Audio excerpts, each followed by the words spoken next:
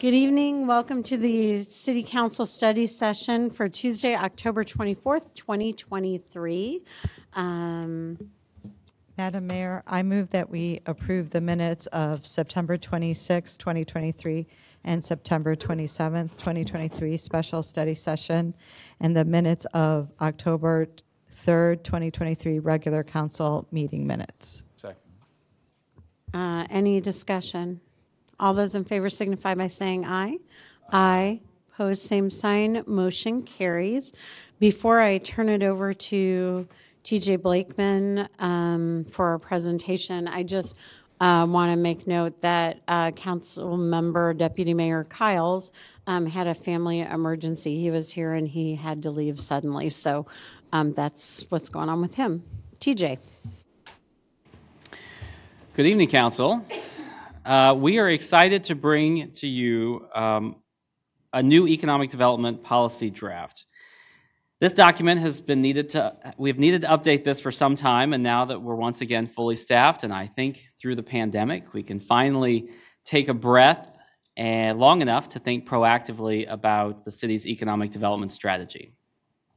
I'm excited to be sitting next to Dan Sapphire, our new associate planner, who's been working with me hand in hand to craft these draft policies, and tonight is his first council meeting, so send the tough questions to Dan. Dan studied economics and geography in college. He interned with the Arkansas Economic Development Institute and served as an analyst planner for the MTD for the past 3 years, so he knows the community well. Our goal tonight is to share the draft policy statements and give you examples of the work we have done or are doing or could do around each of these areas to give you context for the policy statements. Ultimately, we seek your feedback, fully understanding that you are undertaking your own goal setting.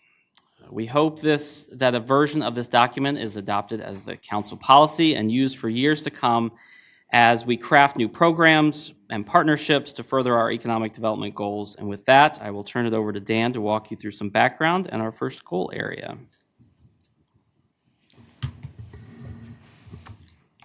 All right. Thanks, TJ. Yeah, so as TJ mentioned, this update is not really coming out of the blue. We've been working with the same economic development strategic plan adopted in 2012. City Council had study sessions in 2017 and in 2019 that reviewed all of the city's economic development activities, and at the conclusion of both study sessions, directed staff to update the strategic plan. So this is in response to that. Further, current council goal, so 2021 to 2023 council goal is to update the economic development strategic plan. And council in May approved the current economic development program's budget, which allocated $500,000 in one-time funding to revamp the small business incentive program and help fund Justine Peterson in our community, which helps provide microloans and helps build credit for our residents. So kind of as we look to revamp programs and implement new ones, this policy guide will help our decision making and help council follow a kind of cohesive strategy. Is it doing it? Oh, there you go.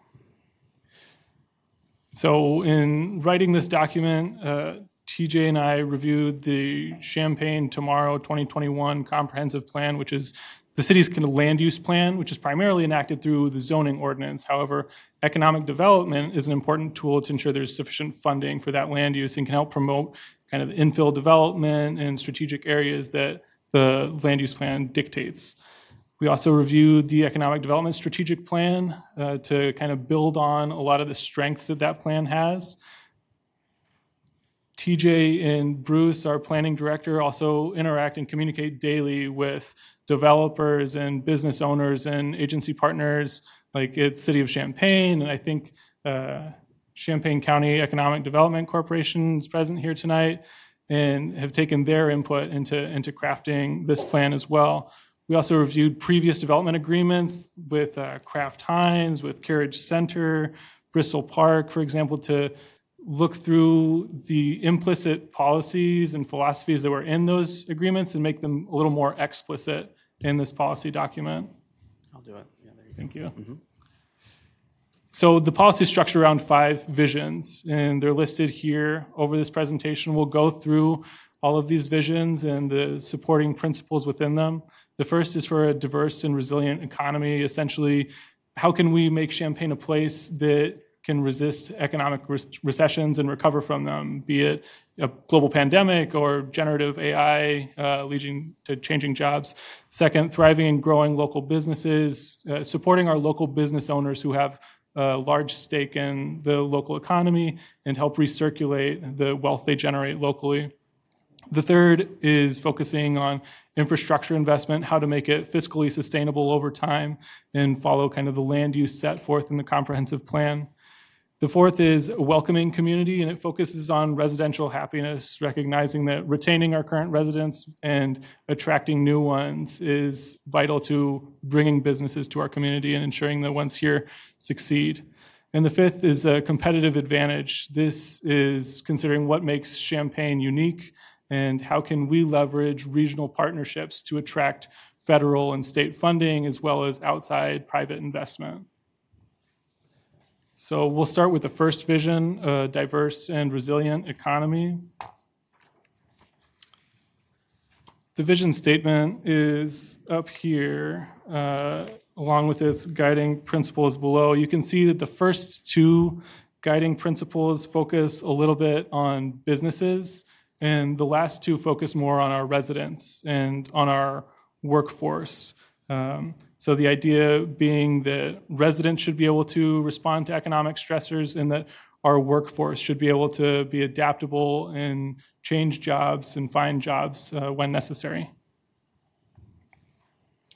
Proactive engagement, this is the city engaging with prospective businesses and existing businesses in the city.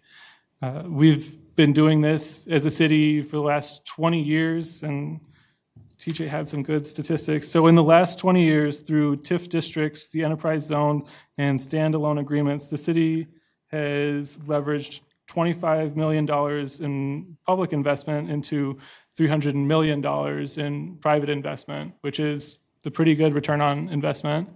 However, there's always room to kind of update and review our programs to see where we can grow more.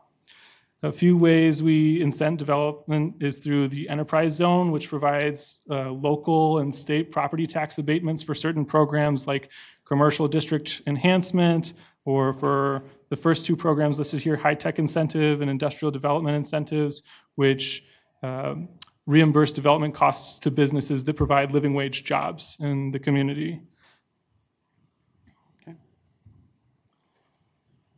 So sector diversification, it's the same principle. If you're investing, you want a diverse portfolio in case any one sector performs badly, you're not overly affected. Similarly, our labor and economic activity composition, we want to have activities in a wide range of sectors.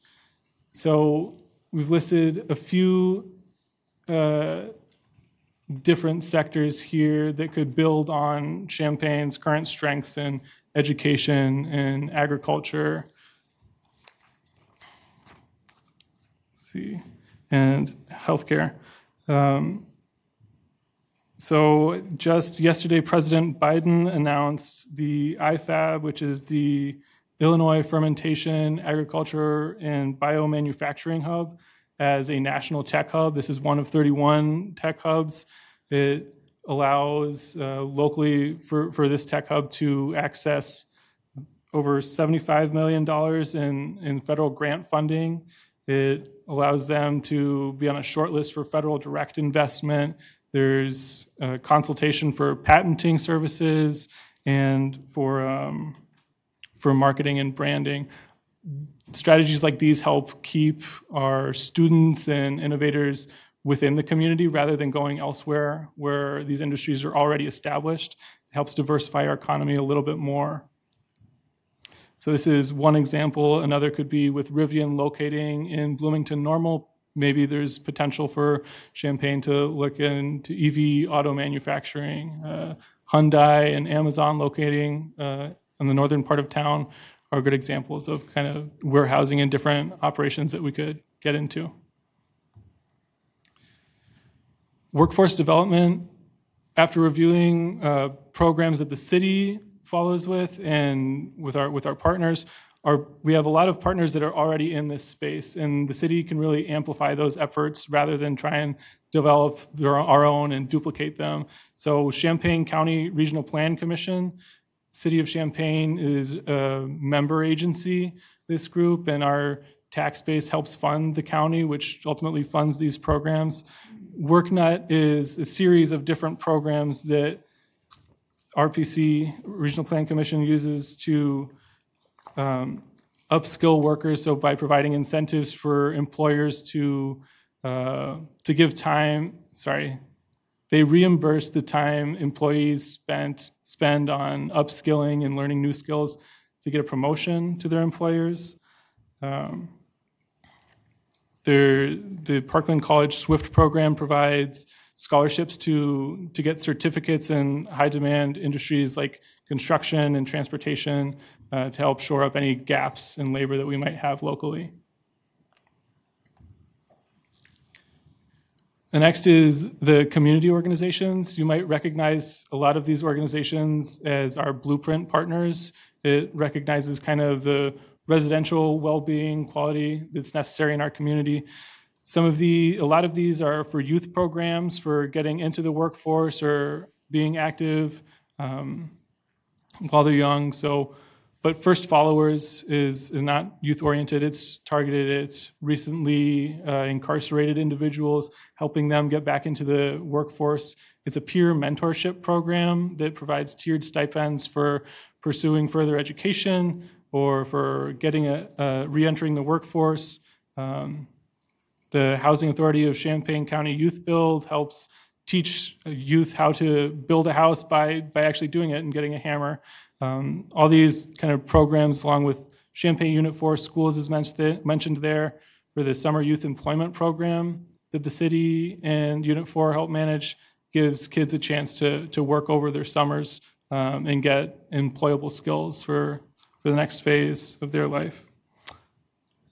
I'll hand it off to TJ. All right, so the next goal area, a thriving, growing local businesses, focuses specifically on the businesses in our community. And this is generally a new area. Since we started back in 2017, the cities provide financial and entrepreneurial support through investments in physical and virtual spaces. This goal ensures that we continue to support all local businesses and pay special attention to our historically marginalized groups. So the first topic here, entrepreneurial support.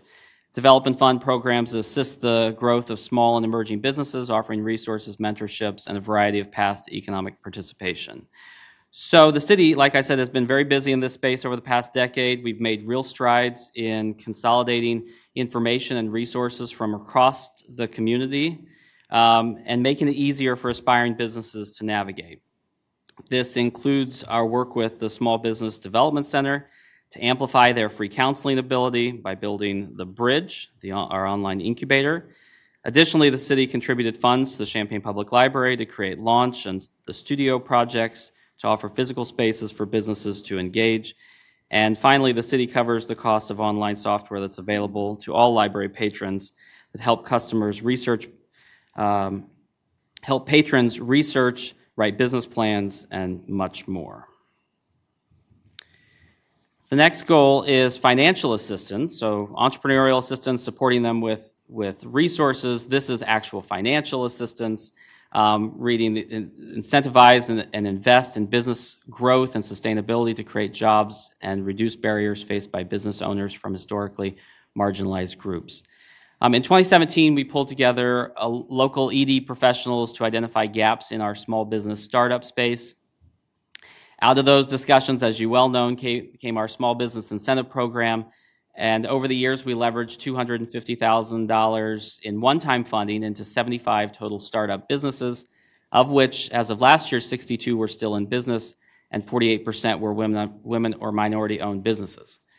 The program provided them with the expertise to set up their business correctly, And now that Council's allocated a new pot of funding, our goal is to revamp this program to focus not only on startups, but second phase businesses looking to move into vacant storefronts, hire new employees, and significantly impact the local economy. Another tool for direct financial assistance is Justine Peterson and their Community Investment Fund, and Council again has given direction to invest in that fund to match the county and Urbana. We plan to match the county and Urbana's ARPA contributions, and this fund offers lower interest loans to businesses looking for capital in their small business. And by utilizing a separate buy-down fund, we can actually reduce those interest rates, especially in the high interest rate environment we now have, which makes it even more difficult for businesses to get going. The third one here is Prosperity for All, empower and uplift emerging minority-owned and immigrant businesses to actively participate in community growth and advancement. So important to all of our small business activities is assistance to help our minority and immigrant-owned businesses to overcome barriers. We've done this in the past by creating the CDAP program, which ensures those businesses that are given a fair look by anyone contracting or receiving funds from the city, and using efforts in the certified. And we plan to use the Certified Welcoming Community Program, which our Equity and Engagement Department is working towards, to use the best practices from that program to incorporate into our business development. Included in this year's state budget was requested funding for a new welcome initiative for foreign-born residents in partnership with the New American Welcome Center, and funding for a job training program for minority businesses. Both of those did make it into the state budget, so once we're notified and funding's available, then staff would be asked to work on that as well, which would tie in nicely with this goal area. The next goal area is a high-quality built environment. The city has long viewed its infrastructure improvements as key economic development investments. From Green Street and MCOR to the stormwater projects across the city, these major capital expenses certainly drive an economic return on investment. This goal focuses on ensuring that economic development is always calculated into these major projects and goes further to drive more proactive involvement in the redevelopment of commercial centers and neighborhoods across the city. So overall, these projects can raise the quality of life while also spurring private development that's critical to funding all other city services. So the first goal in this area is strategic infrastructure investment. So prioritizing investment in major capital projects that balance modes of transportation, provide greater economic opportunities, enhance residential socioeconomic equity, and create public gathering spaces. So this goal speaks to the need to create transformative, special spaces that enhance the community through high-quality design. We've been building infrastructure. When we build infrastructure, we've always been very good at balancing the functionality with the economic value. And there's no greater example of this than the Boneyard Creek, where more than $60 million of funding over 20 years has leveraged more than $750 million, or $750 million, of private reinvestment along the creek through Campustown and Midtown. While Garden Hills is the most recent project, the final phase of the Boneyard Creek and Garden Hills will continue to present opportunities for neighborhood development and commercial opportunities within each of them. Another notable placemaking project on the horizon is the Downtown Plaza, and the opportunity to expand the heart of downtown and create a welcoming space that brings the community together. The next is revitalize districts and quarters, concentrate efforts to revitalize commercial centers in key areas throughout the city, promoting economic vitality, and repositioning these areas for the community's future needs. And you see a list there that is not all encompassing. That's just a list of where we anticipate needs sooner rather than later. Of course, this goal speaks to proactively repositioning commercial centers to meet today's demands and the community's future needs. While much of the focus on commercial commercial revitalization has been in the city's core areas, mostly due to funding sources tied to our TIF districts. Other commercial areas in the city need attention. Once-in-a-generation opportunity now exists at Country Fair in the greater Springfield Avenue corridor. With the property on the market, there becomes another opportunity for forward-thinking, well-planned development that repositions the entire center with spillover benefits to the surrounding neighborhoods. And as we think about revitalizing districts and corridors, we must always be aware of shifting trends around us. Marketplace Shopping District is a case in point, and that's why it's on this list. It is important that we not only revitalize areas that have seen decline, but also be aware of how changes in retail and other preferences might impact our strongest sales tax generators. Protecting those sales tax generators protects the funding for much of the city's work, as sales tax is our largest revenue stream. So with that in mind, Marketplace and North Prospect are certainly areas to pay attention to and perhaps become more involved in.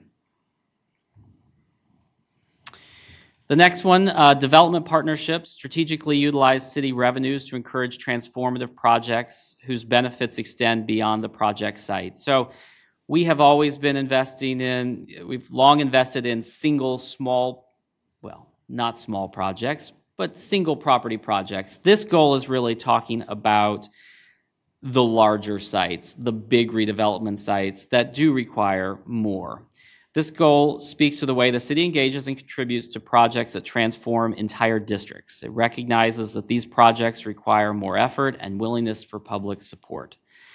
In the past, we've had some great partnerships that have changed the city's trajectory. One of those was in 1999 with the partnership between the MTD and the city to build Illinois Terminal. And today, more than 20 years later, we continue to engage with the district to work on expanding that terminal. While the original yards concept has changed, the terminal expansion is still being planned. And this new partnership has the potential to transform the way people enter the downtown area and move about the community while building new residential and retail to complement the terminal and the entire district.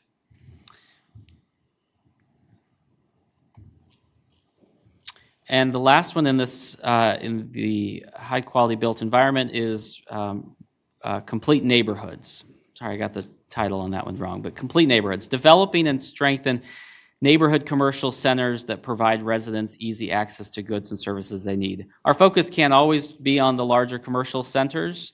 There have been very good examples of smaller commercial scale, neighborhood commercial that is certainly welcomed by the residents. So this goal speaks to the need to proactively create neighborhood scale development that brings commercial services and needs closer to the residents, reducing their dependency on automobiles and raising the quality of life in our neighborhoods.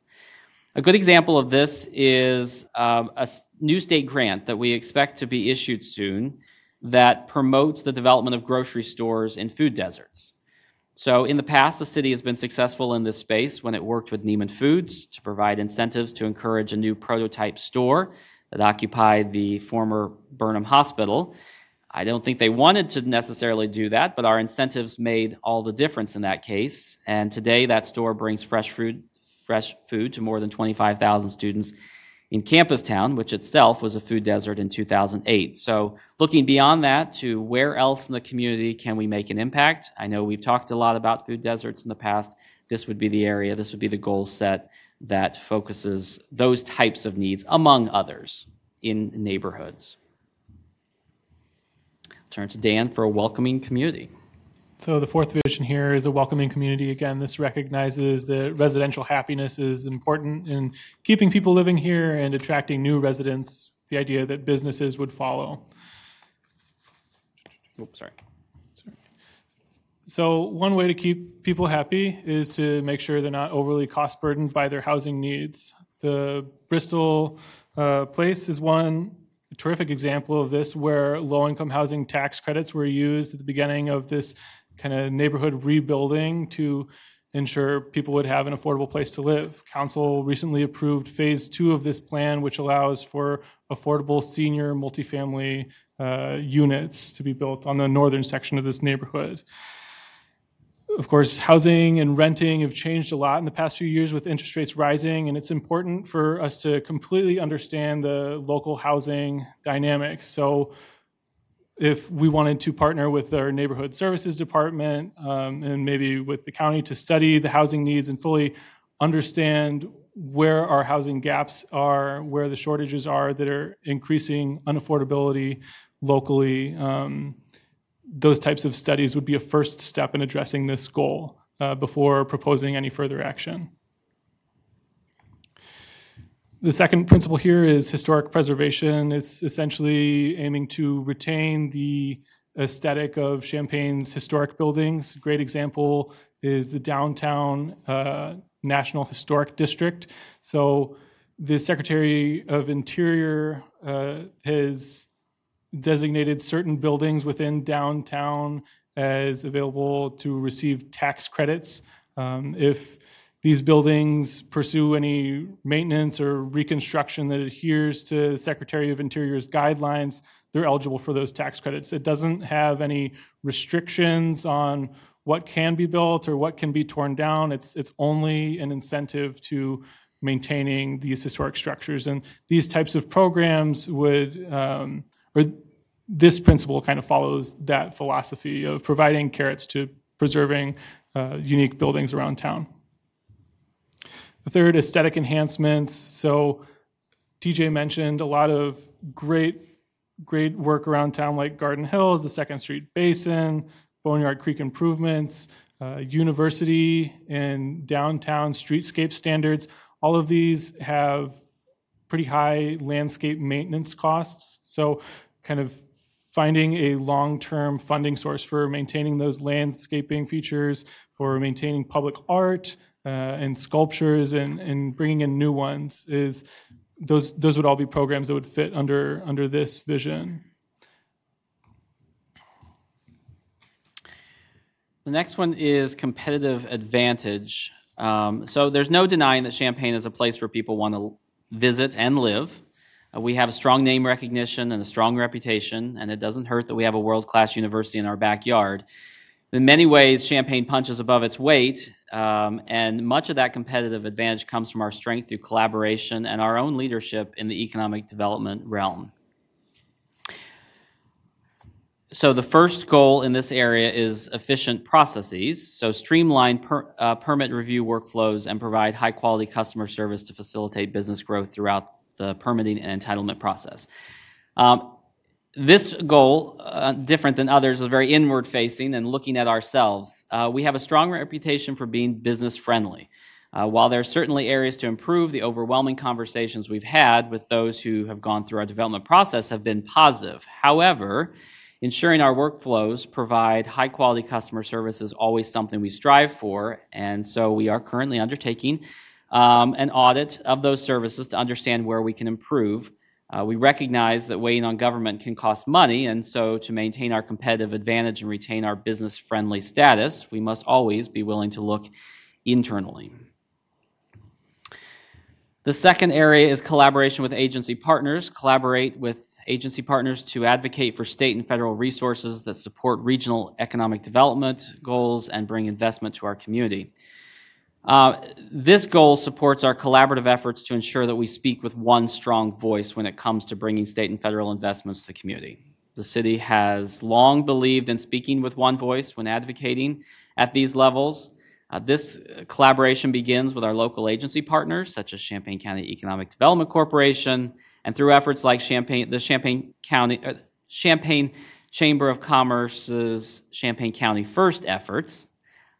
This group collectively chooses projects that benefit the region and speak with one voice regardless if they're happening in their community to elected officials. And this has helped the city to enjoy terrific working relationships with not only elected officials, but also with state and federal agencies. Good examples of positive outcomes include the Prospect Avenue improvements with Savoy, the I-57-74 interchange, and recently the announcement of grade separation at Curtis and Dunlap. But always doing so, regardless if it benefits us, speaking with one voice. The next is world-class university. Work hand in hand with the University of Illinois to promote the university as a world-class institution and hub of innovation and learning. Maintaining the University of Illinois as a world-class institute is critical to our community, and this goal speaks to maintaining that relationship. One of the strongest collaborations we have is with the university as the research park. Here, we've helped them remain competitive by providing financial assistance for their research facilities that build up our workforce and produce new and innovative businesses that we hope are able to be captured in our community if they choose to ever leave the research park. Another area of partnership is Willard Airport and our reliance on it to remain competitive from a business attraction standpoint and a convenience to our residents. The city sits on the advisory board for the airport and will have a role in the continuing dialogue on the airport's future. And finally, the Chancellor's Compact. This is an initiative that the city has taken a leading role in several of the subcommittees that's looking for ways the university can play a more significant role in the everyday life of our residents outside of the university borders. And finally, building on our tourism strengths, working with local attractions, development community, and experienced Champaign-Urbana to enhance regional tourism drivers and explore the development of new attractions to drive new visits to the community. Visitors to our community bring energy, and they bring revenue. And we work hand in hand with our partners to amplify those opportunities, which are key to building on our tourism strengths. As we look around at some of our peer communities, we realize there are key pieces missing from our community that others have, whether that's that they engage youth, recreation, adults. There is room to improve in this area, and so it will be important for us to stay ahead of tourism and sports trends so that we can take advantage where possible to continue driving outside visitors to our community and in turn drive tax revenue that relieves our local tax burden. Those are our core proposed goal areas and guiding principles, and we would be happy to answer any questions you have. Technical questions. Anybody? Councilmember Shannon. I just wanted to note two things, and I'm sure you probably already know about these. Under sector diversification, you mentioned engineering, but not specifically software development.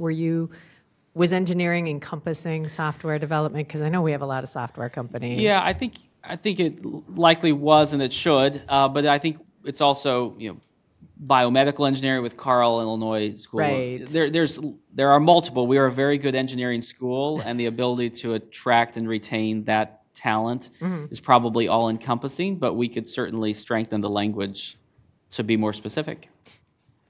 And the other thing, again, was under workforce development. I thought I would mention I'm going to get the name wrong, the CEJA contractor incubator that I assume that will be another another place we can partner to increase workforce development in the community. Definitely. Yeah, we will be sure to add that. Councilmember Fulmer. Yeah, thank you. Question about that sector diversification. How did you determine the areas that you consider us well positioned for? I wouldn't pretend like that was an all-encompassing or ranked list. Okay. I think when we were looking at that and wanted to give you examples tonight in the presentation, it was more about these are the sectors that have historically played a pretty outsized role in our community, but there are others. And there have been reports. There was the cluster report that was done in partnership with the university. That's some time ago, could be reevaluated. The state of Illinois, we met with DCO, who's doing their own economic development strategic plan.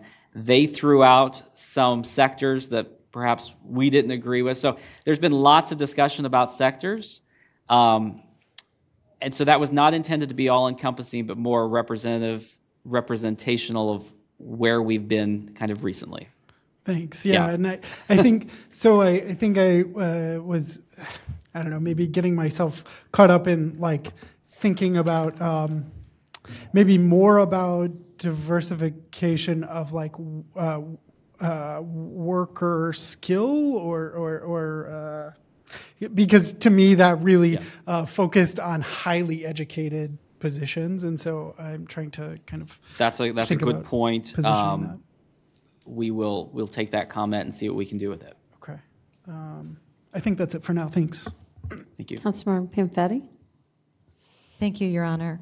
I have two questions, and one is coming off of Councilmember Fulmer's question, because I had a similar question in mind about, that chart did seem to have some highly intellectual skills when you looked at them.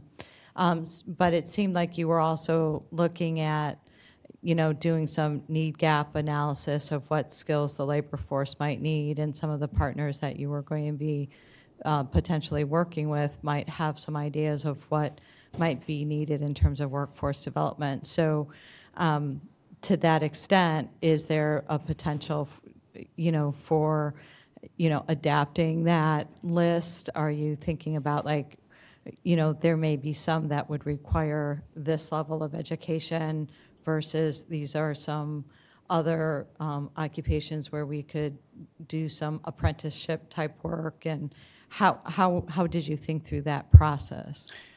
Yeah, again, I don't think that list was all encompassing. I think you're right. I think there's probably some additional analysis that's needed. We might think we know what what sectors we want in the community, but matching those sectors up with the available workforce or what we're positioned to retrain into is probably a different question. So there's certainly more information that's needed about what sectors we might want to focus on, and that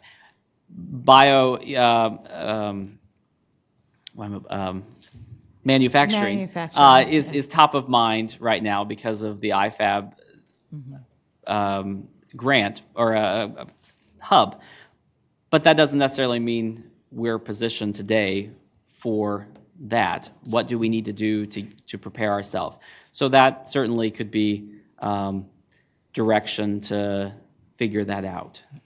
Right. So the other thing, or the next question I had, I guess, what was coming into my mind was when you were talking about like the grocery store development, that could be another area in which there was opportunity for workforce development in terms of management of grocery store skills and workforce within that sort of an environment as well. And so I guess, is there connections between, the presentation, which was very good. It was a very good first time. So was very linear, right? Yeah. But it seems like there could be overlap among the guiding principles, among the visions and everything. So was that the intent? I think there definitely is, and I don't want to speak for Dan, but as we were going through and we're trying to give you examples in different areas, there were certainly areas where it's like, well, that works here, and so there was a lot of that cross-pollination happening. So where we landed was kind of for illustrative purposes to show you the huge umbrella of all the things the city's doing and trying our best to fit them in to give you ideas, but those wouldn't be fixed in stone as to the only things we do. Great. Thank you. Yeah. Councilmember Fulmer. Yeah, sorry, I just have one more question kind of about maybe decision-making or how we use these as we're making decisions. I can foresee a situation where these are maybe in conflict rather in concert with one another. And so, like, for example, a high-quality built environment, I could see us having to forego affordable housing in order to support something in that. And so I guess my hope is that we would, give preferential treatment, for example, to affordable housing over an additional commercial property or something like that.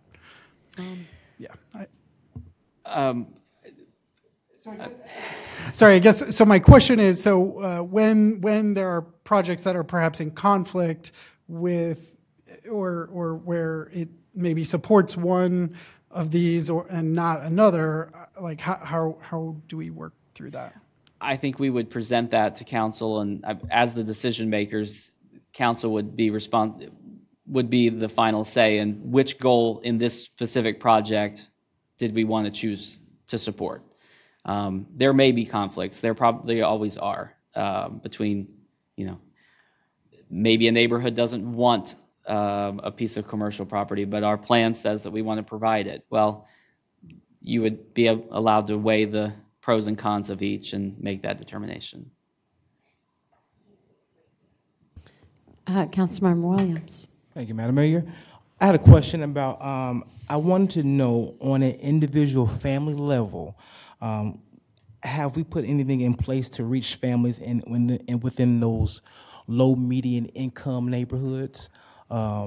Specifically talking about, in those areas, in those neighborhoods.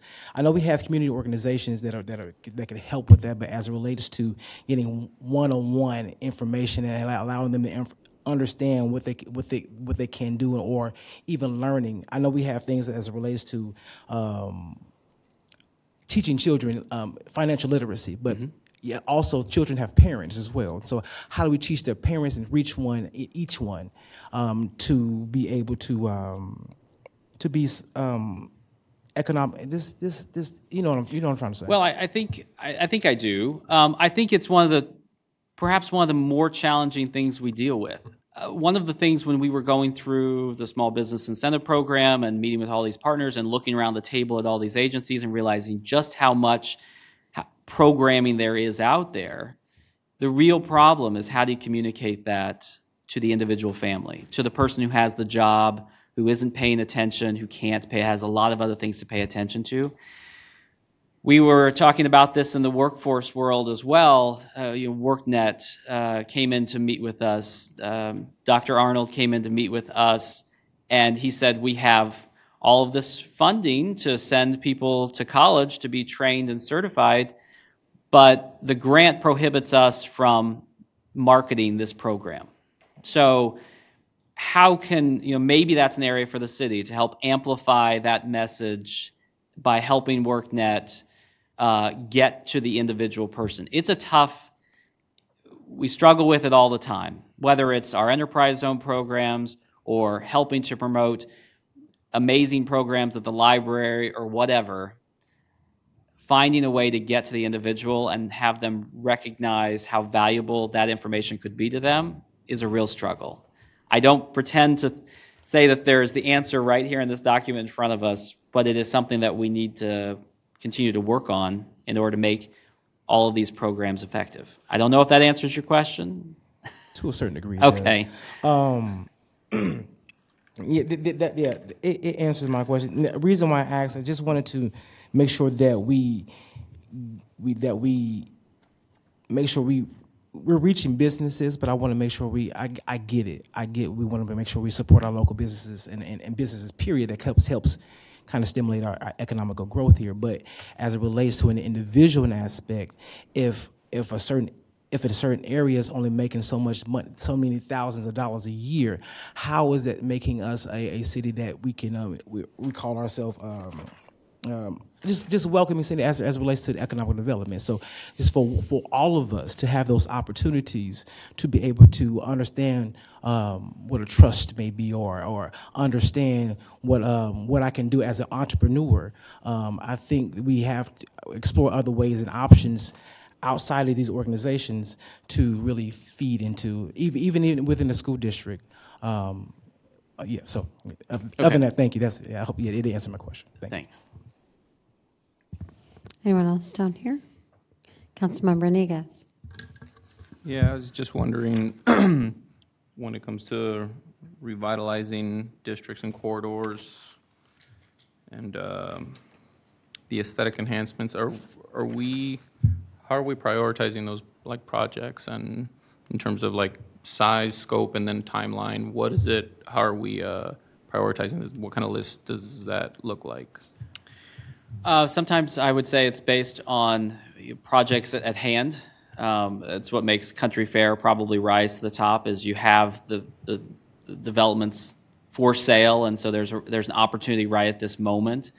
Some of them would need to be established through other planning work, other studies that look at those areas and find out where the needs are and prioritize them. This document doesn't pretend to place that priority, but that would be something we would come to council and certainly ask for your input on what is the priority, where, with only so much funding, where should the priority be? Okay, thank you. Councilmember Beck? I just have one question. In one of the items that you bullet pointed, you talked about developing a brand for the community. Can you talk a little bit more about that, who you were potentially partnering with, what the thoughts were behind that, if there's a process you had in mind, or if that's just a general goal that you had set forward? I think it has been brought up in the past as a goal, so it carries over in that sense. It is just remaining as a goal. It's not purporting to say how, but I do think a brand is important in terms of the way that outsiders view this community, and it probably is different than the corporate mark which we use throughout the community. There you go. So the group felt it was strong enough to keep on that list because I do think it's important for the city to project that kind of image outward, but we're not saying at this point this is just establishing it as a goal. Certainly more work would need to be done. Follow-up question. So is this then thinking, I know that we set this as a council goal previously to talk more about, but some things happened and now we're here, like a pandemic and some other things. So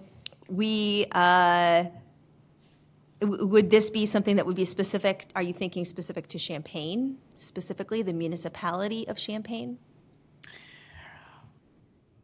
Well, I wouldn't want to speak for council. I think these goals are set out primarily for us. I suppose there's multiple ways of looking at that, about how we brand together as partners or individually.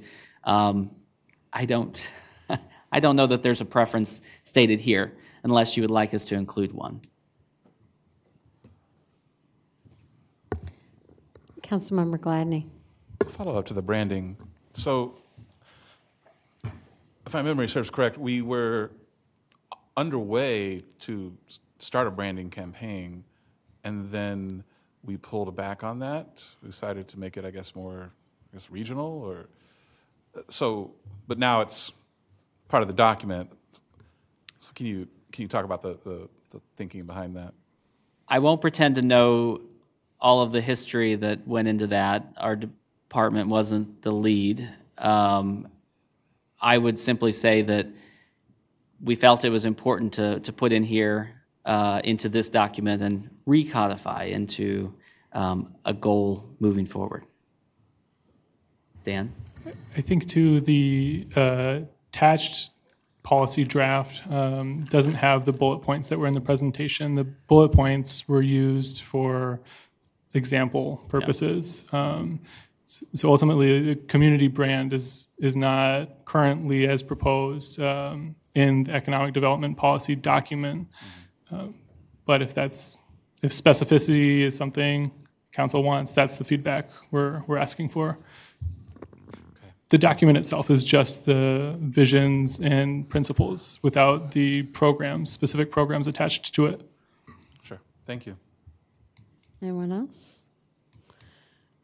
So, as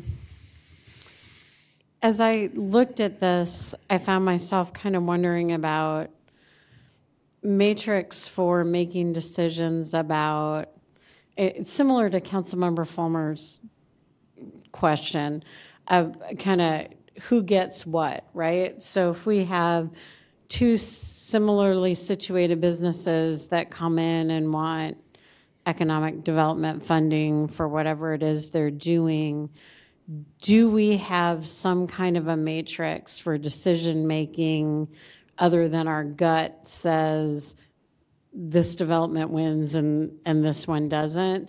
And I know we've struggled with that over the whole time that I've been on council. But I'm not seeing anything in here that helps with that. And so I don't know if this is the right policy to put that in, and that's a piece that's missing, or if that's kind of a separate policy about how we determine fund. For me, I'm mostly concerned about funding, although I thought that Councilmember Fulmer's question about even competing types of, maybe not even asking for funding, but who are we going to prioritize in a particular area was an interesting question. And maybe it's a case by case, which is how we've kind of always done it. And I don't mean to put you on the spot, but I'm just kind of wondering where we go with that next step. I think our goal would be to become more programmatic. And we have had different types of agreements, and we've talked to you about those before. We've had TIF agreements, which are very programmatic, and we've had kind of one-off development agreements when a good idea comes forward. I think we ultimately want to bring back policy. We want to revamp a number of those programs. And with that would come your scoring matrix. There would be more prescriptive in terms of what are the benefits to this specific project, and it'd be more programmatic than one-off agreements, which I think is where you felt council has struggled in the past in making those decisions. So I think ultimately this is giving us the framework to develop new programs, but those new programs will specify in more detail the decision making. Does that make sense? Absolutely. Yeah. That's exactly what I needed to hear. So thank you. And I think and now I'm not on questions, I guess, but I think it's a challenge, right? Because we want to leave ourselves open for some new idea we can't even imagine and not have it so prescriptive that they can't come forward. But at the same time, there's a fairness aspect for people understanding what to expect if they apply. Right. I think, you've given direction to come back with a new small business incentive program and revamped other programs, but it was important to step back and take this broader view of everything we're doing and kind of look holistically and put this policy in place in order to give the framework then to step deeper into the program development, if that. Perfect. Thank you. So we're going to take questions or comments from the audience. I don't know if you all want to get up so you don't have your back to everybody. You're welcome to do that. Okay. Thank you. Anyone wishing to comment on the study session, please step forward, state your name and city of residence. I'm going to have you all move, and then nobody wants to talk about the study session. Come on back. Sorry. I thought you were all here for that. All right. Are you coming? You're welcome to come up. You need to come up to the microphone. Come on up to the microphone. You need to state your name and city of residence. Please limit your comments to 5 minutes or less. I just want to know if audience participation is based solely on the economic development presentation, or At this time, yes. Once we're done with the discussion about that, there'll be general audience participation. That's what I want to know. I don't have any other things. Thank you. All right, so council comment on economic development. Anybody? I'm looking at Councilmember Gladney. Yeah, so thank you for the presentation. This is, there's a lot here, as there should be. And I think prioritization is going to be important. Kind of the whole, I hate the term multitasking, but multitasking these will also be important. I mean, there's lots of things I love about Champaign and a lot of things that we have here. But there's also things I think we don't have or we could do better at. So something I look at, so workforce development, I think, is important. It's also what kind of workforce development. It needs to be nimble. I mean, our society is changing all the time. And I'm not saying what we have now isn't nimble, but we just need to make sure that it's something that meets the current demands and also foresees future demands for what is wanted and needed for our workforce. I like the idea. So talking about these business corridors, for example, or just corridors in general that could be revitalized, I think it's important, at least for me, speaking for myself, that we, let's say we're taking something like Country Fair or Bradley and Mattis, or areas that are currently like zone commercial. I think it would behoove us to kind of keep an open mind on, should we just revitalize those as what they currently are, or should we look at maybe doing a bit of rezoning and making them mixed use? So you have because Country Fair right now is an oceanic parking lot, and whatever happens there, I would like to see that a little reduced. And maybe we could put apartments there. Maybe we could put housing there as well as businesses. So it's like a little mini community almost. So people who don't live there, they can drive in and they can park or ride their bikes there or walk or whatever. But it's also a place where people can just live and then also go shopping there. And maybe there'll be retail businesses. Maybe there'll be other types of businesses where people go and work at a desk or what have you. I think that's important. Food deserts, we've talked about this at council for a long time. I think that's important to address. If you go around town, you probably have seen there are folks who, I don't know how far they're walking, but they're walking. For example, I see people crossing I-74 on North Prospect with Meijer bags, or Walmart or whatever big box places out there that they're coming from. That's already a hike if you're crossing 74 going south from there, and who knows how far they have to travel. And it's also, to be perfectly honest, not the most hospitable environment to walk. You're dodging a lot of traffic and big wide roads, and and it doesn't have to be. I think we are in an era and have been in an era where when we think of places you go to purchase food, for your home, there are these big mega stores. And I get that that's the era that we're in, and those places serve many people well.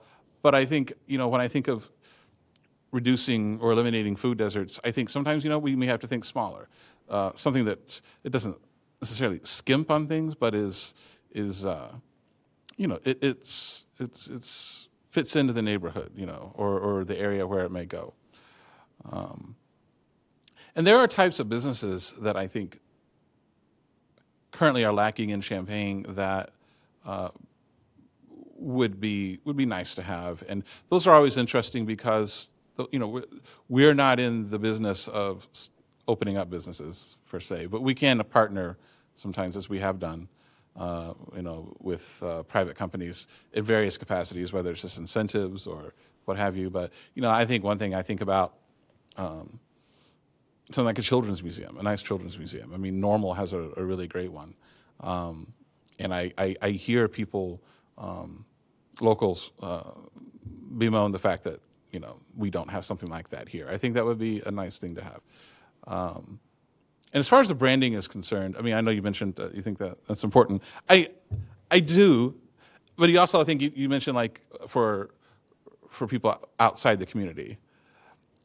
And I get that, and that's why we have tourism. That's why we have tourism dollars and entities here that do a good job of promoting Champaign to folks who don't live here and say, hey, we have this going on, come here for this. I think it's great and it's needed.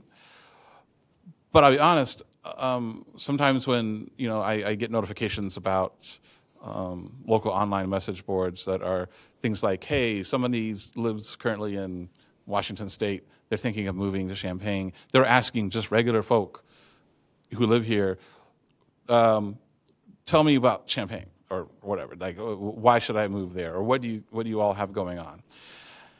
And look, I know it's the internet. And I know people get negative a lot on the internet, so I take that into account. But I'm just disheartened by there's so many people who say things like, "Oh, there's nothing to do here," or we lack this, or we lack that. And I think some of that's the internet, right, and how people are on there. But some of that is also maybe we do lack certain things. Some of it's also, and I think you brought this up in your presentation too, that we just need to do a better job of getting the word out. Sometimes I read those comments and I some of them I think they strike a nerve, and I'm like, yeah, we could do better at this. And other comments I'm like, no, wait, we do have this, or we have these things happening, and there is a lot to do, but maybe they just simply don't know about it. So anyway, yeah, those are just some of my thoughts. Thank you. Anybody else at this end? Councilmember Williams. Thank you for the presentation. It was very, very thorough. I just want to kind of just give you my thoughts on economic development within the city of Champaign. It is my hope. The reason why I asked the question is my hope that we are able as a city to help people rise and to be economically savvy in their approach, and help them to develop themselves by themselves without necessarily governmental assistance. And so I had one idea as it relates to the housing authority. Is there a way that we can, with the housing authority, with those who purchase vouchers, that they're allowed to take a financial literacy class to help them to understand budgeting, to help them to understand banking, how things work as it relates to that? I believe sometimes we as it relates to certain communities, we tend to lean on governmental assistance instead of using it as a crutch to level ourselves up, if that makes any sense. And so defining ways, like I said, for individual families. We talk about students, yes, going into the schools, that's a great idea. Going into shelters and things of that nature, just finding ways to really engage individuals in this economical development approach. There's something else I had. I'm sorry, I lost my train of thought. Yeah, there it is. Encouraging more ownership in Black-owned businesses, entrepreneurship in these areas. For example, like in my district, there aren't many businesses there, but there are businesses there that are let's say, not a part of that area's dynamic. We talked about businesses as it relates to helping them with minorities and immigrants. I don't think there's necessarily an issue with immigrants finding ways to be economically successful here in the United States, period. I honestly think that just as it relates to minorities and Blacks in general, Black people, Black folks, that there has been a struggle or a constant struggle as it relates to thriving here. And so I want to make sure as a city, if I can encourage us to find ways to help individuals. Now was my only reason why I asked the question, because I didn't see it. And making sure those individuals who may be interested in entrepreneurship or even can have a fair share in their area where they resided. In my area, there used to be Pirtle Plaza. We used to be there, and they had a plethora of businesses there, but it's not there anymore. But yet we have a lot of churches there, but I don't see where churches bring revenue to areas that in those type of areas. So how do we bring businesses to those areas to support the economic growth in those areas? But yeah, thank you so much for your presentation. I really appreciated it. I learned a whole lot about this whole thing, as this is my third year into the council. I am really learning a ton, and so I really appreciate it. Thank you so much. Anyone else? Anyone at this end? Oh, with Councilmember Inigas. Thank you for the presentation. These are kind of general comments and food for thought on a few of these items that we've been discussing. I really want us all to kind of think about the long-term implications of some of the things that we're interested in. I feel that things like there are certain sectors that have very shiny bells and whistles that come with it. The federal investment in certain sectors because of the potential growth and things like that. But what happens when some of these industries become, entrenched in the community, but then they don't end up panning out the way they expect to, right? Think about, factories leaving certain areas, and then all of a sudden you have all these people that are without jobs. The economy, the local economy takes a hit. And I think about the precision fermentation. I've been really thinking about this a lot. I know that there's a lot of different applications, but there's a few food-related applications that I think about and how the numbers don't really add up when it comes to the scalability of these businesses. And that's one source of information that I found that, could potentially be biased, but nonetheless, it's something to consider. If we bring certain businesses in and we invest in them and we try to not prop them up, but support them and try to get some growth, but ultimately the writing's on the wall and they end up failing. All of a sudden we have all this, we have this business that now doesn't employ people. Thinking of Rivian,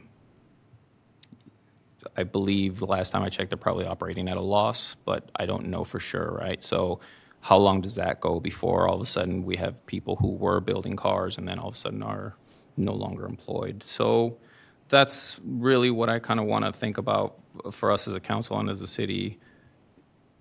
These industries that are up and coming and they seem like they're the thing that we need to jump on board. Will we be doing it too soon and with too much enthusiasm and too much long-term investment on something that may eventually just not going to pan out? Just more information, more foresight in some of these things so that we don't end up with, a huge building in the middle of our city that all of a sudden doesn't have anything going on in it, right? And I think that investing in the things that really are needed in the city, like the trade skills and that type of education that is applicable and sorely needed for so many people, for the youth that, will be needing jobs here in the future. We need people that will be able to build our city back up. And for me, that's just cross-pollination. That's just things that we need to consider. We, from the aspect of problem solving when it comes to things like the food deserts, but also encouraging entrepreneurial investments, things like having our own grocery delivery system within the city for people who can't get to the grocery store because of transportation, economics, our elderly population that may not have that type of, those type of resources. I just think that there's an opportunity here to really invest in something that will have high impact with not as big of a risk, right? Like I see people really shooting high for some of these things that are up and coming, and I think that's great, but I really not losing sight of the things that we truly need in the city is kind of where I want some of this stuff to go. So those are my general comments. I really hope that, we all consider those things as we develop this. Thanks. This end. I'll start. Councilmember Beck. You got your finger on the button. So thanks for your presentation.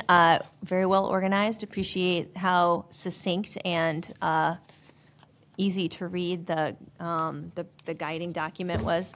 And I have a couple things. I'm hoping that when the final policy guide comes to us, maybe we can see a couple additions to it. One is that there's a little bit of a difference between guiding principles and guiding policy. Policy sort of underpins the principles. And so I think that this document gives us a great guide that's more, it's our principles. And underlying that would be the policy that would be the goals and objectives. And so these are great statements, and I think align well with what our current city vision it has been.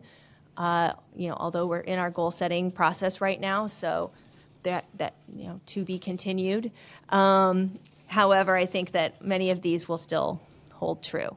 So I think that to further flesh out this document, I think what some of the rub that maybe people were feeling about not knowing exactly how decisions were going to be made is that there isn't the underpinning policy for these principles necessarily presented this evening, which would also then go into the, kind of goes, the hierarchy is principle, policy, standards, procedures, guidelines. Guidelines being the most, intricate parts of the decision-making of your principles.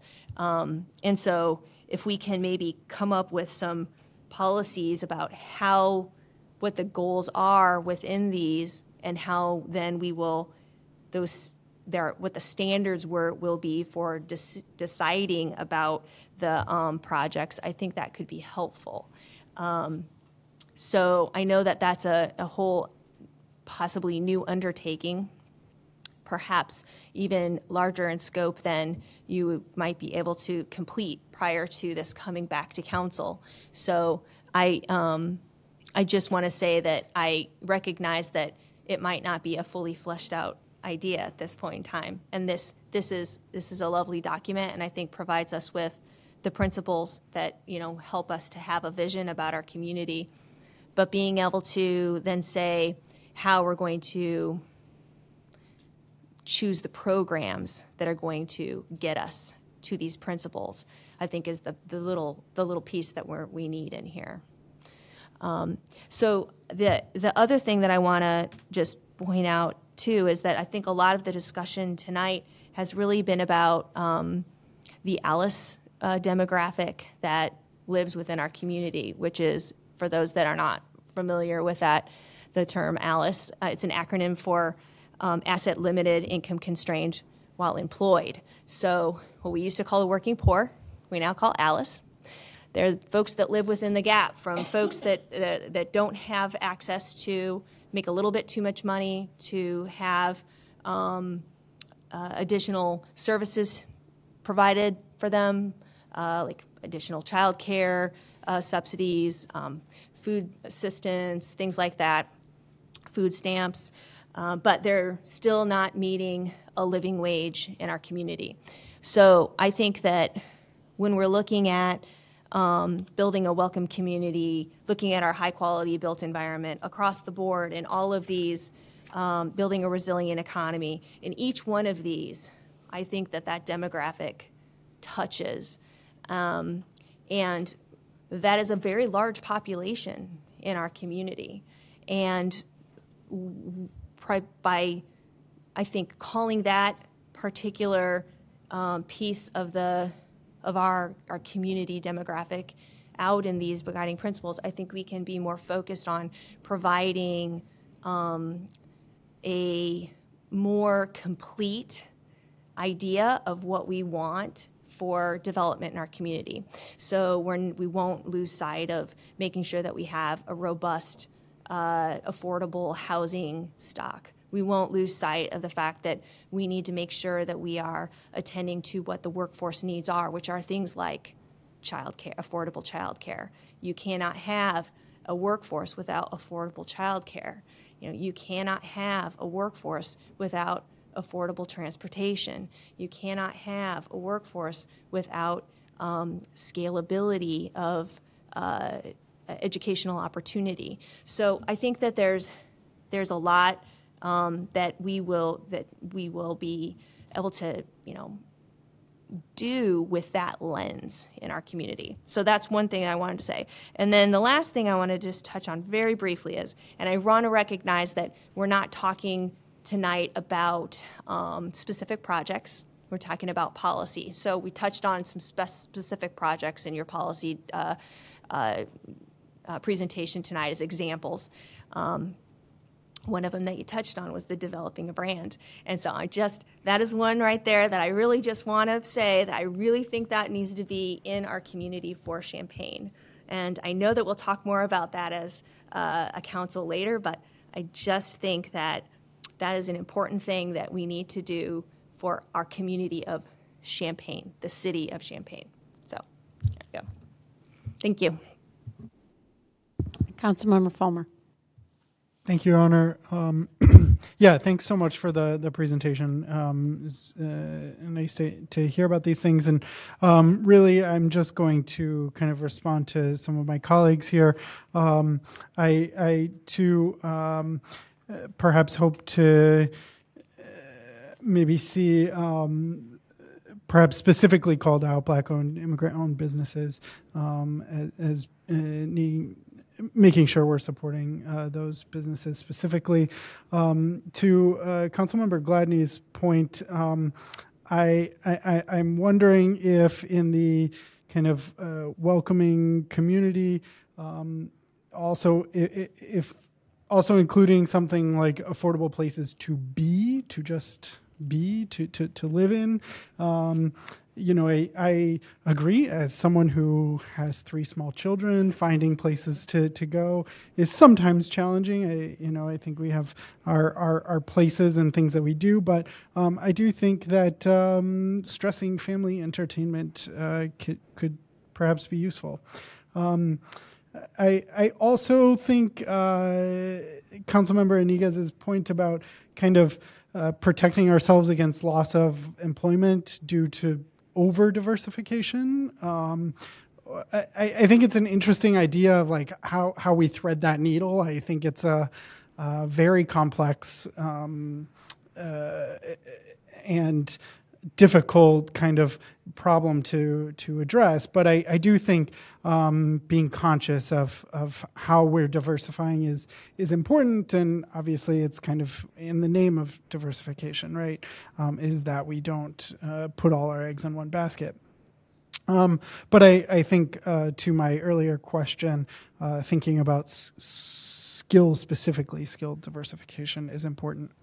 And finally, I agree with Councilmember Beck's point about ensuring that all of the folks who are often forgotten about in this group do range and are a very critical and important part of each of these guiding principles. So I hope that we can somehow consider that and include those in these guiding principles.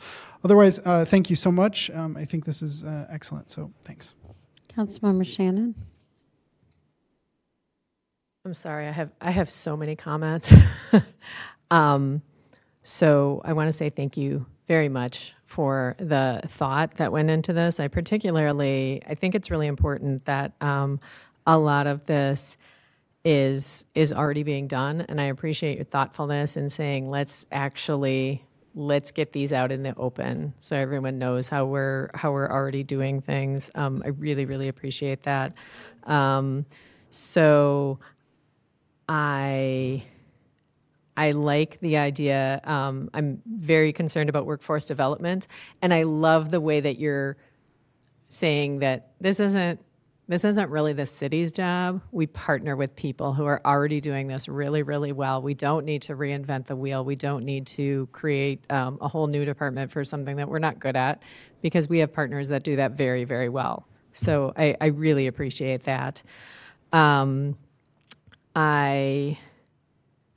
I really liked Councilmember Gladney's comment about mini communities, and I've lived in neighborhoods like that in my life, and it's amazing. Not only it's really nice not to have to drive places, but it's amazing how good it is for your mental health. When you know your needs are being met in the neighborhood, you tend to see the same people every day as you go to the store, as you go to the library, as you go about your daily life. You form connections with people in a way that you never do if you are getting in your car and driving 3 miles to the grocery store, the sea of parking. you're very isolated that way. And I think it's really important for us to think about, I mean, that's a welcoming community where we know our neighbors, where we get a chance to actually interact with people in human-sized spaces. And again, I want to emphasize Councilmember Fulmer's point of affordable places to be, where we don't have to spend money, where we can just, hang out in parks that are safe, or things like farmers markets or other things like that, where we can hang out and we can people watch, and we can interact with other people. And that's a really critical part of making Champaign a more livable place. Let's see. So also Councilmember Williams, when he talked about some of the businesses in our neighborhoods, not necessarily being owned by the people who live in the neighborhoods. I would love to see, this might be getting a little bit too in the weeds. This is more, maybe not really in your economic development, but I would love to see like some live work units, where you're going to have a little storefront with an apartment upstairs. I mean, it's a very traditional form of development and something that has worked well for thousands of years. Pretty much ever since people started building cities, they have lived above their shops. And that is critical to have our business owners like actually be a part of the community. That's a really important thing, I think. Let's see, what else did I have? Because Councilmember Kyles is not here, I just want to call out CDAP and his longtime advocacy for that. I very much appreciate that you include that you specifically talk about minority-owned businesses, immigrant-owned businesses. That I appreciate the fact that you call that out, that you call out our current efforts and plan to expand on those. And the only other thing I had is I would love to see, if possible, some specific wording about environmental sustainability. I love that we talk about financial sustainability. I think those two things go hand in hand. And in some cases, environmental sustainability, if we do things like native plants and permaculture landscaping, can actually end up saving us money in the long term, as it's lower maintenance, and we can avoid spraying lots of pesticides, which aren't good for our community members anyway. So thank you. I really appreciate all the thought and effort that you've put into this. I care deeply. I really feel like when we invest in economic development, that's how we make the money that funds all the other programs in this community. And so even where we're not specifically calling out all income levels, the fact is that, as you said, sales tax are our main revenue stream. And if we aren't developing, if we don't have centers that are generating large amounts of sales tax, we will not be able to afford things like our blueprint. So I love how you've thought that out and are being very intentional about how we're going to move forward with this. Councilmember Pianfetti. Thank you, Your Honor. I'll keep my comments brief because a lot of good thoughts this evening, which I agree with. I'm just going to point out a few things. I agree with Councilwoman Beck. I do think that, having an overarching policy statement or some policy statements with each, I think that's what I was missing as I was reading through this as well. But I think you did a nice job of kind of building out almost your strategic plan for policy development. It read very smoothly and very thoroughly. So that's a great testament to the work partnerships you have in your department. So I did appreciate that. For me, it's really about decision making and the priorities that we would have to be making because there's a lot here and a lot that's important. So being able to understand how that would be done both internally in your department and for us up here, and that all comes along with what the policies might be and how we may look at that. I think, I did like the idea of affordable places to go and, affordable places to be. That was a really good idea. In terms of the over diversification, to me, what I was thinking about was accountability. As we start, in so many different areas, or in any one area of what we talked about this evening, how do we hold ourselves accountable to know that we are really meeting the needs of our community and really meeting the needs of our people, whether it's at the individual level, whether it's at the small business? How are we looking to say, yeah, this is meeting the mark? Whether it's a high quality built environment or a welcoming community, where are we going to have to make a change if we're not doing what we think it should be doing? Again, that might be part of the decision-making process, or what kind of matrix do we use to say, are we being successful? I love the statistics that you come with when you say it's $25 million worth of investment, but look, it's $300 million that we got back, in terms of revenue. And what we were building. Workforce development is key for me. Again, to Councilmember Beck's point, looking at the right audiences for the right types of, where are we focusing this might help us be able to make some of our decision making.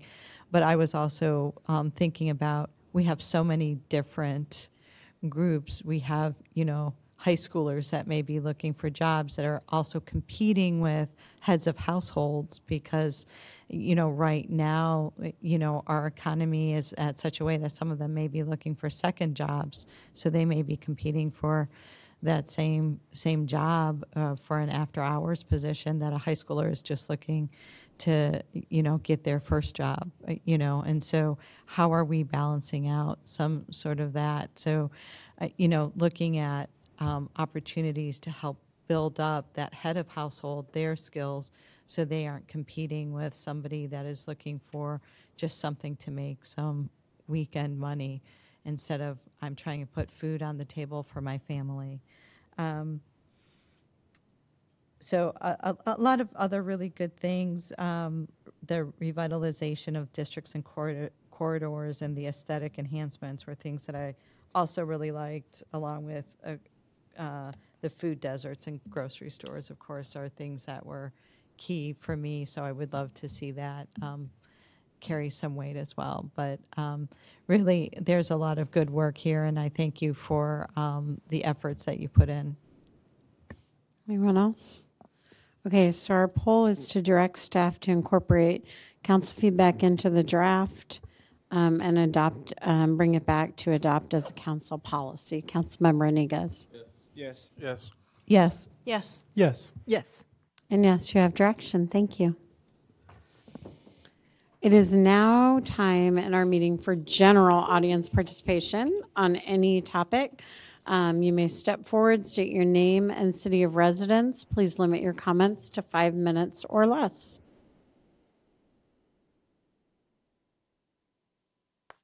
Good evening, Council. My name is Marion Harrington, and I reside in 1204 Christmas Drive in Champaign. And I would like this letter read into the Council's minutes. The subject of this letter is Hope Village Plan Unit Development adjoining Carver Park subdivision, residents, citizens concerned, and recommendations. The purpose of this letter is to make known our position in the form of concerns and proposals on behalf of the residents and citizens of the subdivisions of Carver Park, Christmas Attucks, Dr. Ellis, and others in the communities and elsewhere in opposition to the development of Hope Village.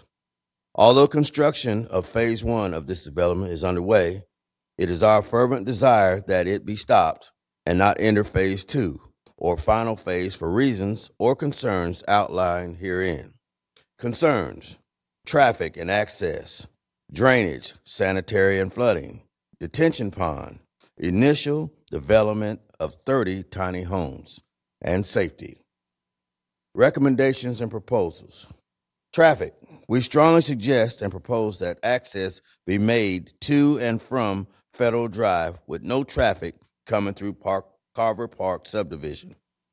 Drainage, sanitary, and flooding.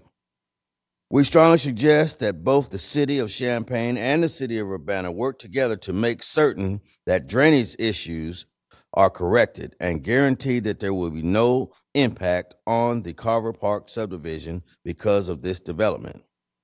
Detention pond. We understand detention ponds are being used now in large developments, but do 30 tiny homes meet these criteria? If the detention pond must stay, and given the proximity of Carver Park subdivision, we strongly suggest high security fencing be made around it. Initial development of 30 tiny homes. We propose that no future development be made in this area, especially without consideration of the rights and concerns of surrounding neighborhoods. Safety. We respectfully and strongly ask that you adhere to our suggestions for no access through Carver Park subdivision. Correct the drainage issues, fence the detention pond, and make no further development plans in this area for safety and well-being of the residents in this subdivision and surrounding neighborhoods. In summary, Carver Park subdivision is the first African-American subdivision built in Champaign-Urbana. Some of the residents currently living here grew up in this subdivision from babes to adulthood. We are proud of the legacy that brought this neighborhood to fruition and wish to see it honored and preserved. The streets in this subdivision are in dire need of repair. The City of Champaign has been made aware of the conditions of Dory Miller Drive, and their officials have said this street will be reconstructed. We are holding them to this promise. And we also requesting that the cities of Champaign and Urbana conduct an environmental impact study relative to the institutional zoning. Residents feel blindsided by this development because it was dumped on us without proper notification and communication. We ask that you please let this be a lesson moving forward, that communication and proper notification is essential in having a good relationship with the community. That was not done here. This site selection process did not allow input from the neighboring residents or community stakeholders. With that said, we request that any significant changes that will impact surrounding neighborhoods and this community be presented with proper notification to both property owners and residents in the proximity to the project. This includes notification regarding water shutoffs and any other utilities that impact surrounding neighborhoods. In closing, let it be known that this letter does not suggest that we are conceding to this development. We do not want it at this location. Further, as final plans is unveiled, we reserve the right to bring any further issues that may not be resolved once the application has been submitted. And because of this direction made to you by order of City of Urbana Ordinance number 2023-07-023 to hold this meeting for the public, to which is being done, so recommendations will be taken care of. This letter is respectfully submitted on behalf of the residents of Carver Park, Martin Luther King, Crispus Attucks, and Dr. Ellis subdivisions with concerns and oppositions to development of Hope Village. Thank you. Thank you. If you want to leave a copy of the letter with the clerk, you can do so. You don't have to. I'm just offering that if you wish to do it. Have you also provided a copy to the City of Urbana? Thank you. Please step forward, state your name and city of residence. Please limit your comments to 5 minutes or less. I'll do the best I can. I have to do this on Monday nights. My name is Sharice Hersey. I live in Urbana, the City of Urbana. I am a resident of Dr. Ellis subdivision. I'm also Alderman of Ward 3 in Urbana. And I stand in support of Carver Park. Even though Carver Park is not in my city, Carver Park is in my community. With the support, I support the concept of Hope Village, but I abhor the processes that they have used and have been used by Carl and others, and regarding the community involvement and input in giving information regarding the Hope Village community. Interaction with the community has been with an attitude of entitlement, not with, oh, we want to help everybody. It's actually been more or less, this is what we're going to do, and this is what you have to deal with. I dare say regarding the access and entrance regarding Hope Village, it's been basically almost plantation-esque.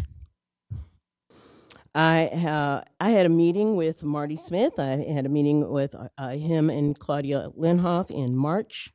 And not once during that meeting did they ever mention that the access to Hope Village would go through Carver Park. Not once. And so I feel that they've been a bit, I'm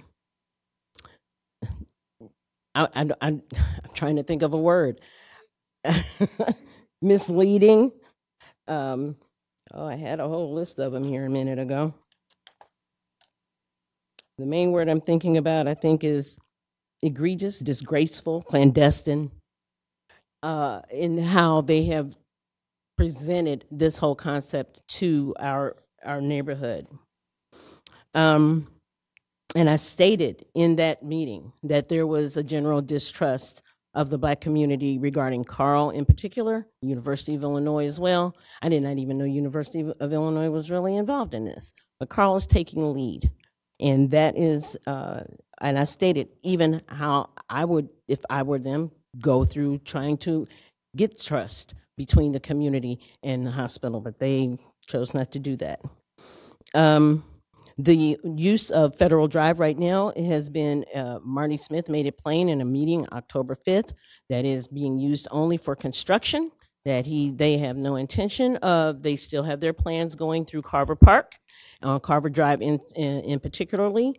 There haven't been any kind of traffic studies. I don't know how the city of Champaign is allowing a developer that's building in Urbana to encroach upon a subdivision in Champaign and there not being anything done where this PUD will be going through a Champaign subdivision on a Champaign street. How do we allow that? And there's no IGA, there's no memo of understanding between that city and that particular entity about how that's going to go. There's no traffic studies. There are no environmental anything saying how this will affect that community environmentally. The gas fumes, however you want to put it. There's no concern at all for the residents of Carver Park. It is all about convenience, and what they were even saying in this meeting, that it would take 3 more minutes for an emergency vehicle if they had to go around to Federal Drive than if they could just go right up Carver Drive.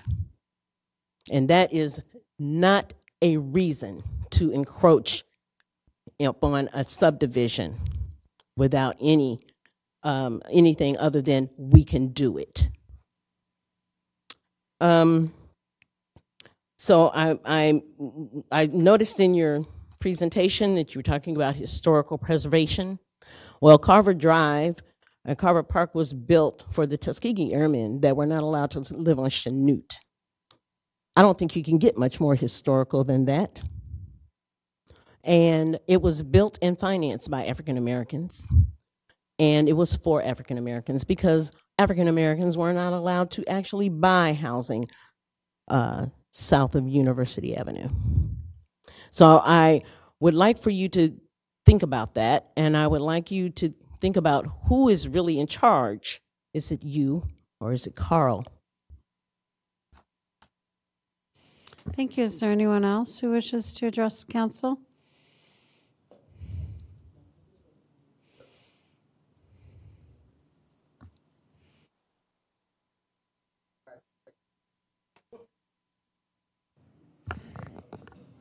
You've earned the right to make us wait.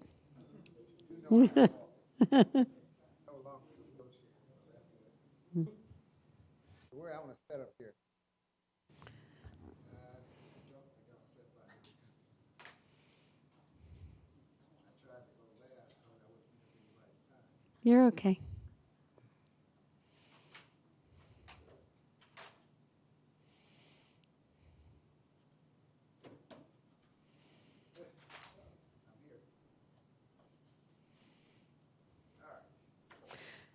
Terry, can you make sure that the microphone in front of you is on, please? Thank you. I don't think your mic's on. Is it on now? Yes. I see a little green Why don't you button. pull it a little closer to you? And pull a little Give closer us to your me. name and city of And residence. all that stuff. I didn't forgot. It's been so long. Are condolences in order? I knew Linda well. My name is Terry Townsend. I'm a former vice chairman of the Housing Authority of Champaign County. I wear many hats, but tonight that's the one I'm giving. I too stand with the residents of Carver Park. Building tiny houses is one solution to a lack of affordable housing and homelessness. It should be part of a citywide strategy, which you don't have. 5 factors will drive future homelessness: increased migration, increased rents, increased evictions, increased real estate development, and the Housing Authority's Moving to Work program. To address these problems effectively will require more money, much more money. Tiny home villages have 2 things in common, or tiny houses. They are not developed in close proximity to resident communities. And they work with shareholders and stakeholders in identifying and addressing issues, yet neighboring residents of Carver Park and the city of Champaign are excluded from the governing board of Hope Village, Inc. Initially, they wouldn't even hire African American construction workers. The location of Hope Village is an Urbana issue. I have 3 requests for this body. Respectfully, the city of Champaign should pass a resolution advising the founders of Hope Village that all traffic entering or exiting from Hope Village should do so from 1799 Federal Drive, Urbana. It's the legal address of Hope Village. Traffic in and around Hope Village will significantly increase because of 4 factors, namely, traffic generated by Hope Village, existing George Washington Carver subdivision traffic, traffic generated by a new fire station on Bradley Avenue and Goodwin, traffic generated by expected huge apartment complex between Bradley and Lincoln and Bradley and Goodwin streets. Also, it might be to your benefit to review past traffic control orders as I have. You may learn why many cars in the Carver subdivision are parking on top of each other.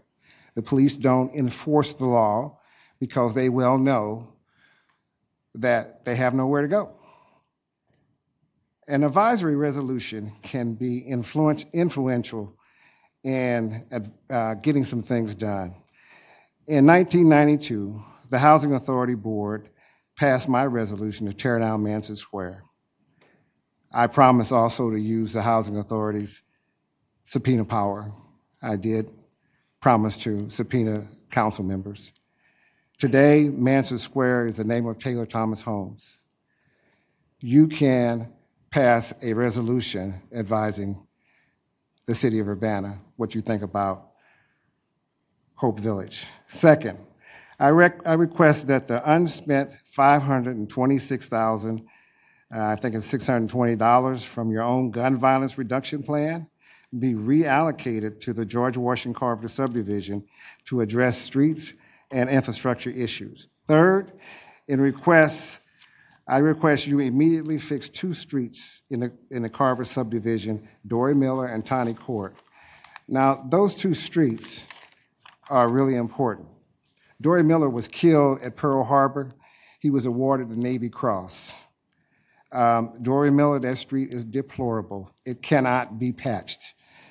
This is not how we should treat a national war hero, especially now. Mrs. Marietta Busey Tawney sold her land to make George Washington Carver subdivision a reality. African American leaders rewarded her by naming a street for her. Tawney Court is a sunken street that leads to flooding in Carver subdivision and the Mount Olive Church. I would request again that you fix these streets now or remove their names and rename those streets. I have about 16 seconds left.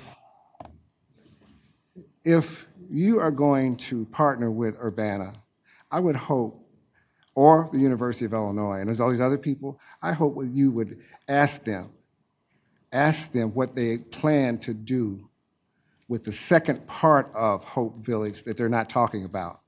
Right now, they're talking about 30 homes, but in all their documents, it's initially. You put 60 homes behind Carver, Crispus, Birch, Love Corner. You got to think that's going to be a new infrastructure next to an old infrastructure that was established around 1950. I wish you would take a look at this. Thank you. Thank you. Did y'all miss me? What? Did you miss me? I did miss you I always. tell you, I got to come back. I'll be back next year. How you doing? Anyone else wish to come forward? Please come forward, state your name and city of residence. Now, if I can just get up. There we go. My name is Joseph Wilson. I reside at 303 Holtz Drive, Champaign, Illinois, Martin Luther King subdivision. I'm just here to say that our neighborhood is in support of what Carver subdivision residents are looking for in this area. I'm also a member of Mount Olive Missionary Baptist Church. I'm aware of the flooding issues that go on there. And I know some residents in that area. As a matter of fact, I have some relatives in that area that have dealt with some problems at their homes with mold and those types of things because of the flooding that goes on in that area. I also want to say that I have driven through that area a lot, and I have seen a lot of children playing there, playing in the streets. There's no real area for them to really play in. The streets are narrow, parking on both sides of the streets. I've driven through there, and people's pets are running through the cross streets and stuff like that. So it kind of concerns me when you talk about emergency vehicles that are going to be coming through a neighborhood where children are playing, and with especially with the congestion in the area already, I think it's a very dangerous thing. So I just wanted to show say that I'm in support of this. Our neighborhood is in support. This community is on this north end is in support of this thing. Like I said, I stand with them and hopefully coming up with some other idea of how to access this place. So that's all I wanted to say. Thank you. Anyone else? Last call.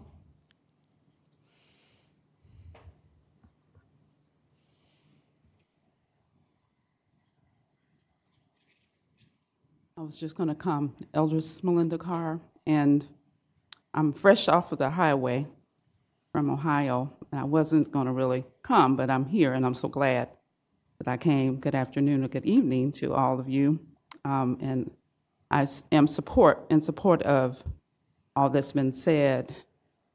I'm so glad I was able to come. I'm so proud of my elder person, Sharice Hersey in Urbana, for her words and her courage, and Terry Townsend, who's been on this road for a long time, for coming out. I'm going to ask that you speak into the mic because otherwise our people at home don't know what you're saying. Okay, I'm sorry. That's okay. I'm so proud of Terry Townsend, who's been on this journey for a long time. For people like me, baby boomer, because we have work to do. I went to Ohio to hear a message for me to keep on fighting because people get tired. Because when our leaders sometimes don't listen, it hurts the people who've been on this journey for a long time. And I know you all are working hard, trying to do the best you can do. Garden Hills is an example of improvements to our city of Champaign. And the Hope Village, of course. And I've been involved in this from the beginning, June 20th. And we've said, of course, we're not against housing the homeless. Be something wrong with us. It's the location. It's been said best by our two that spoke. I'm not going to reiterate, but I've seen a lot of things. There will be other updates that need to be shared because of things that I've seen and things that have not been done equitably in this process that should be reviewed by, both councils and whatever entities that reviews processes related to the neighborhoods and the people in the neighborhoods and how their rights are regarded. Because the people, whether you partner with entities, University of Illinois, Carl, any of those entities, the rights of the people should be taken in consideration to make sure they're not violated and that the existing subdivisions and neighborhoods and the people within those neighborhoods are paid attention to. And nothing is done for the people who have worked so hard, and even the generations that are in those homes, like the Dr. Ellis and the Carver Park, their families, generations who are living there from their families, their parents who worked hard and, kept those homes for them. So we're asking that you please, the historic preservation, not just reading about it, but we want it to be preserved for future generations, that the money and investments are considered for those who are still living. How can we better look at the homeless and the housing that is needed without violating the rights of the ones who still live in those subdivisions? There were 17 other locations that were not made public during the time. So the neighborhoods didn't have access to the information, nor did the council people. And our alder person, Sharice Hersey, was only one person, so of course she was outvoted. So it's just the things that have been done and the funding, and so just things that we need to look at. Thank you for listening on this evening, and ask that you take into consideration the things that have been said on tonight. Thank you. Thank you. Is there anyone else? Seeing none, council comment? Anybody? Councilmember Williams. Thank you, Madam Mayor. I just wanted to say thank you to those constituents of Carver Park for coming out and expressing your concerns. I went to a meeting a while back talking about what was going on, and I just to hear the lack of transparency as relates to the communication as relates to what was going on in that area. I know it's in Urbana, and so a lot of the Champaign constituents did not get that information about what was actually being said or what was going on. So I support them in their efforts. I really do. And I not to get emotional, but I really am.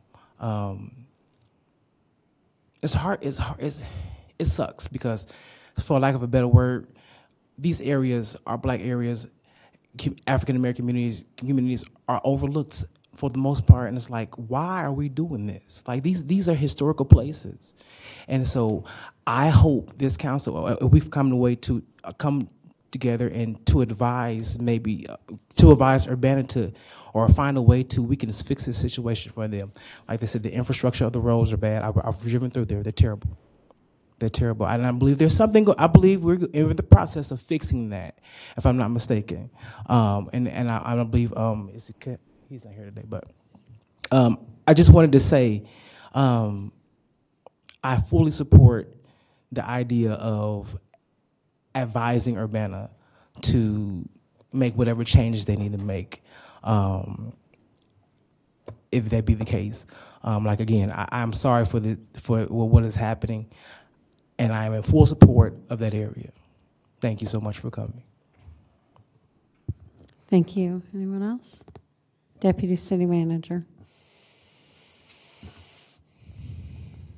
I just want to remind council and the listening audience that next Tuesday, October 31st, is a fifth Tuesday, so there won't be any council meetings. The next council meeting would be on Tuesday, November 7th.